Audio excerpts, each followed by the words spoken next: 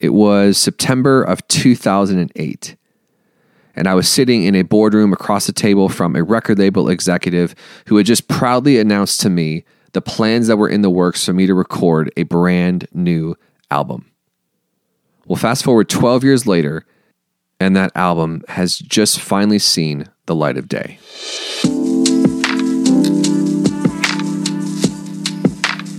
Hey, welcome to the Rizcast podcast. My name is Justin Rizzo.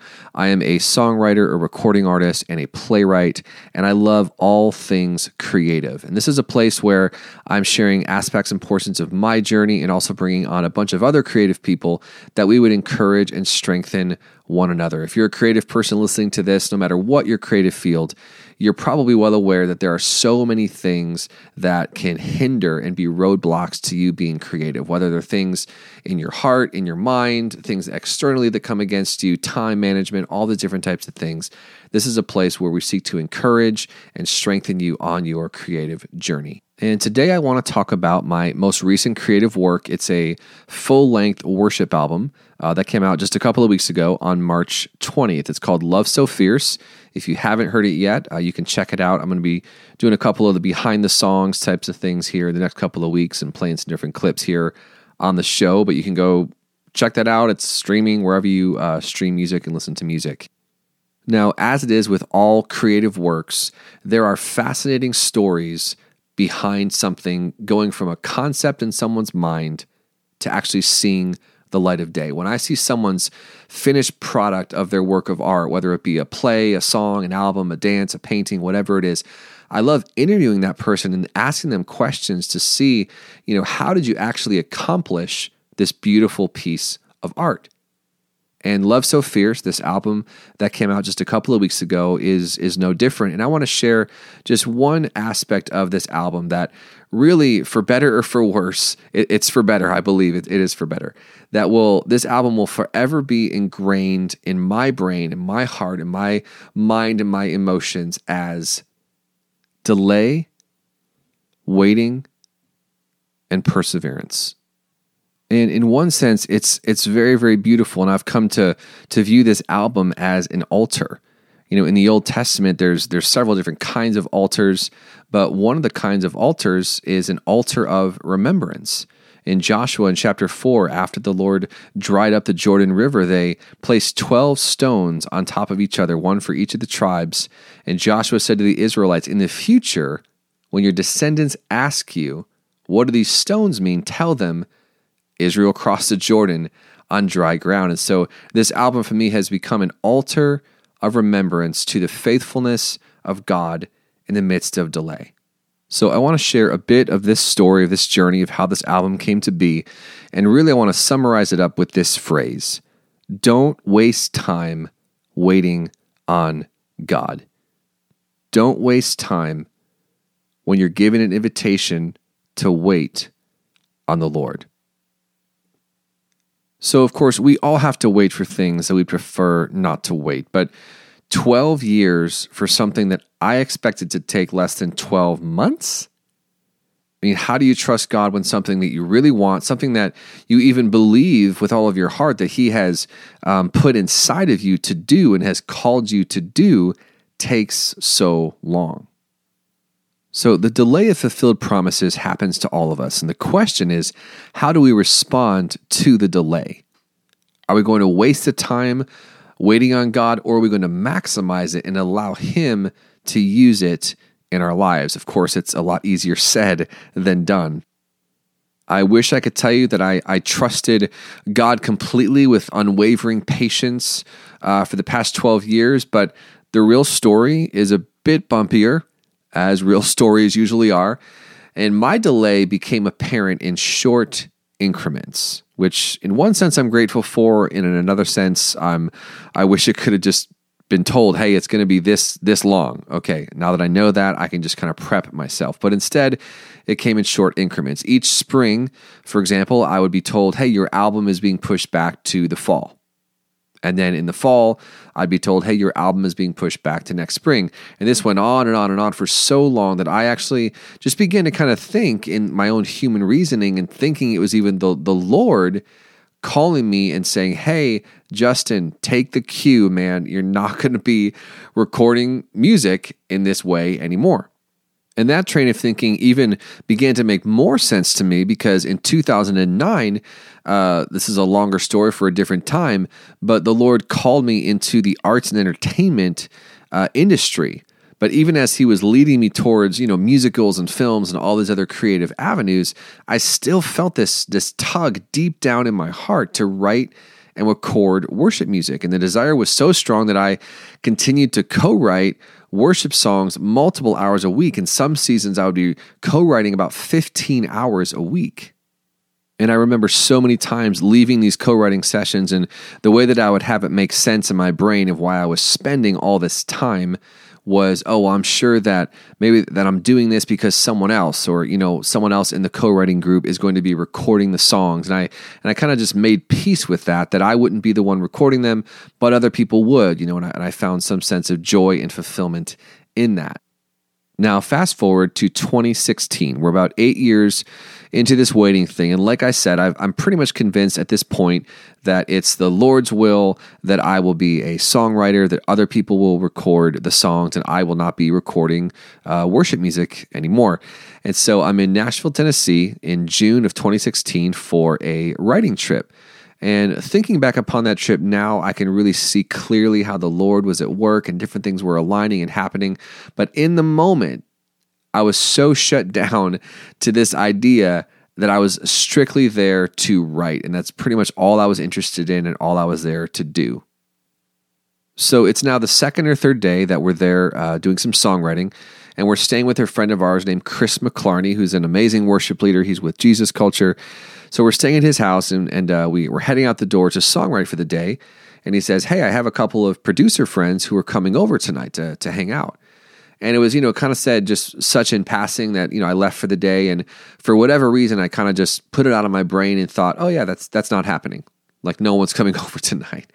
But sure enough, we get back that day from songwriting, and two producers came over, and one of those producers' names was Pete Kipley. Now, Pete is a world-class producer. You may know him from a little song done a couple of years ago called I Can Only Imagine. He produced that song. He's also done a ton of production for Phil Wickham, for Matthew West, and a bunch of other artists. So to make a long story short, after several hours, it was a group of us on the back patio at Chris's house connecting. Pete says to me, I want to help you produce an album. Now, again, I was so convinced by this point that this was not God's will for me that I barely even acknowledged Pete's offer. So I finished up the writing trip there in Nashville. It was a great time. I come back to Kansas City, back to work, and just really didn't think another thing about it until 3 months later, I'm having coffee with a friend of mine. And we're just kind of, sharing life updates. And so I tell him about this writing trip to Nashville and, meeting these producers and what was said. And immediately I'm met with this almost, a rebuke is way too strong of a word, but a very passionate response from this person saying, you need to take him up on that offer. And they started talking about the classic story of the person who's on their rooftop and there's a flood. And, a helicopter comes along and they say, oh no, I'm waiting for the Lord, to deliver me. And the helicopter flies away. And then of course the canoe comes along and the person says, hey, hop in my canoe. I'll rescue you from this flood. And they say, oh no, I'm waiting for, the Lord to deliver me from the flood. And of course he dies. And then when he gets up into heaven, he said, Lord, I thought that you were going to deliver me from the flood. And the Lord says, I sent a helicopter and a canoe for you to hop in and you chose not to. So 3 months after meeting Pete, I finally contacted him back and I said, hey, I've been songwriting a lot. I have about 90 demos ready. Do you want to hear them? So several months and several trips to Nashville later, we ended up choosing songs for an album. We would end up going to a small town in kind of the middle of nowhere, about 2 hours outside of Dallas called Cisco, Texas, where there's this beautiful, beautiful studio. And we recorded an album. So finally, the hope and expectation that was born, in 2008 was seeming like it was going to be fulfilled. Wrong again. Due to a variety of circumstances, the album was delayed.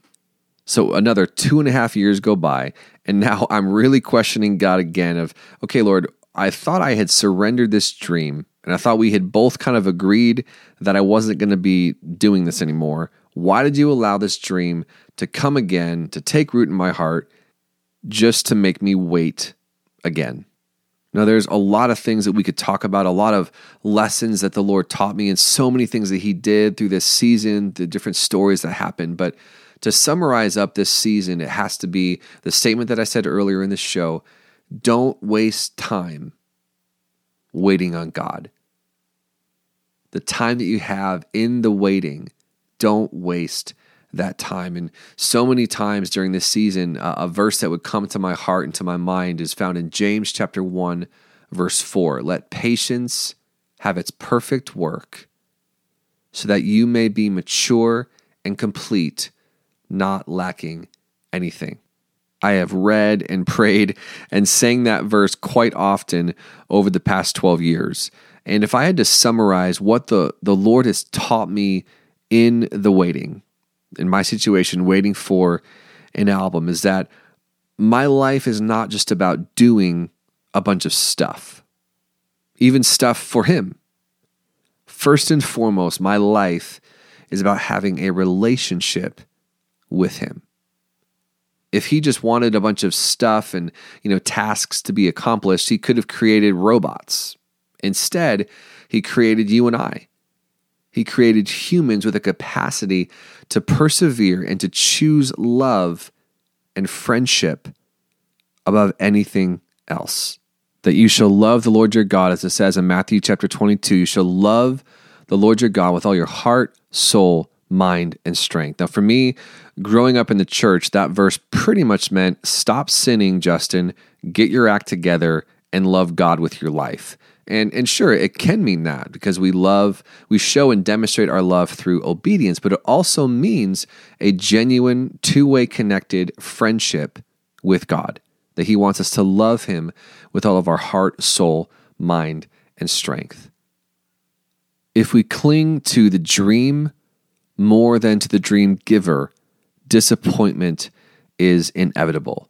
But if we find a way to go after His heart in the midst of unexplained delays, we can avoid wasting the waiting. We can emerge from delays with a prize more valuable than any we started out pursuing, a deep, enduring, intimate friendship with God. I mean, Jesus Himself waited 30 years before He did any ministry that we're aware of. Why?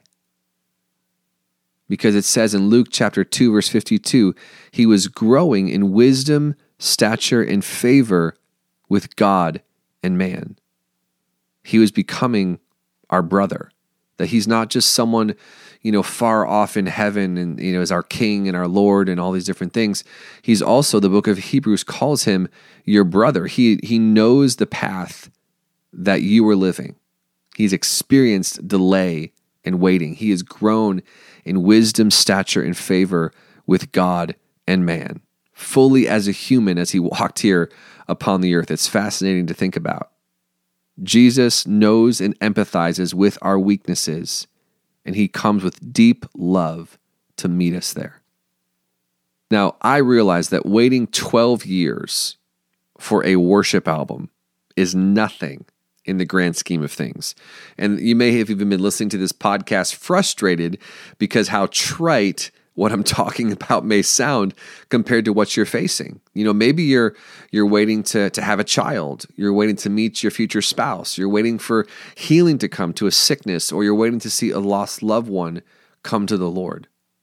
Maybe it feels like you're in a storm right now, much like the one that Jesus' disciples experienced on the Sea of Galilee, when Jesus was asleep in the boat.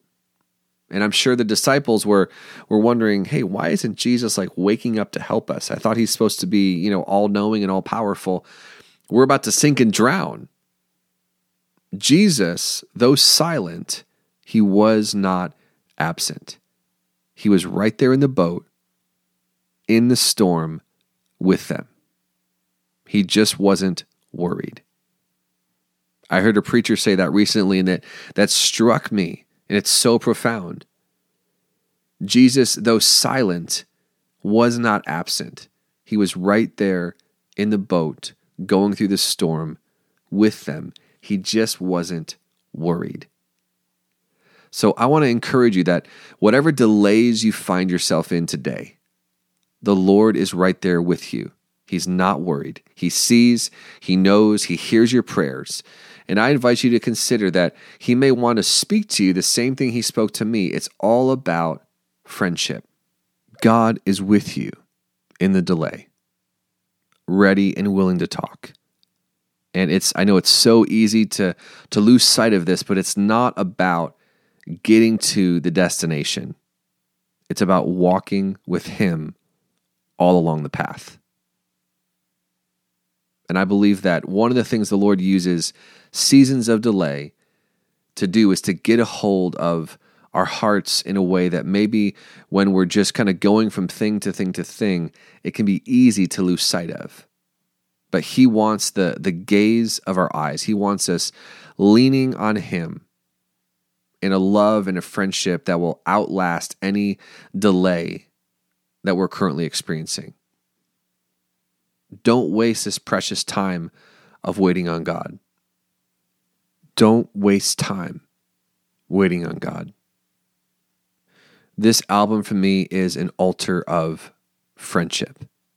It's an altar of remembrance that will forever be etched in my mind as the faithfulness of the Lord. And I'll remember, I have things in these past 12 years that are rooted in my memory that I'll remember the Lord spoke and He drew me close to Himself. So I pray that as you have an opportunity to listen to this album, Love So Fierce, that was over 12 years in the making, you'll find messages woven throughout it that the Lord took His time to prepare just for you. I pray that patience would have its perfect work in all of us, that we may be mature and complete, not lacking anything. Thanks so much for listening to the RizCast podcast. I always want to hear from you. Please hit me up at podcast@justinrizzo.com. Also, a huge thank you to Judah Earl for the original music and to Michael Dinsmore for the art design.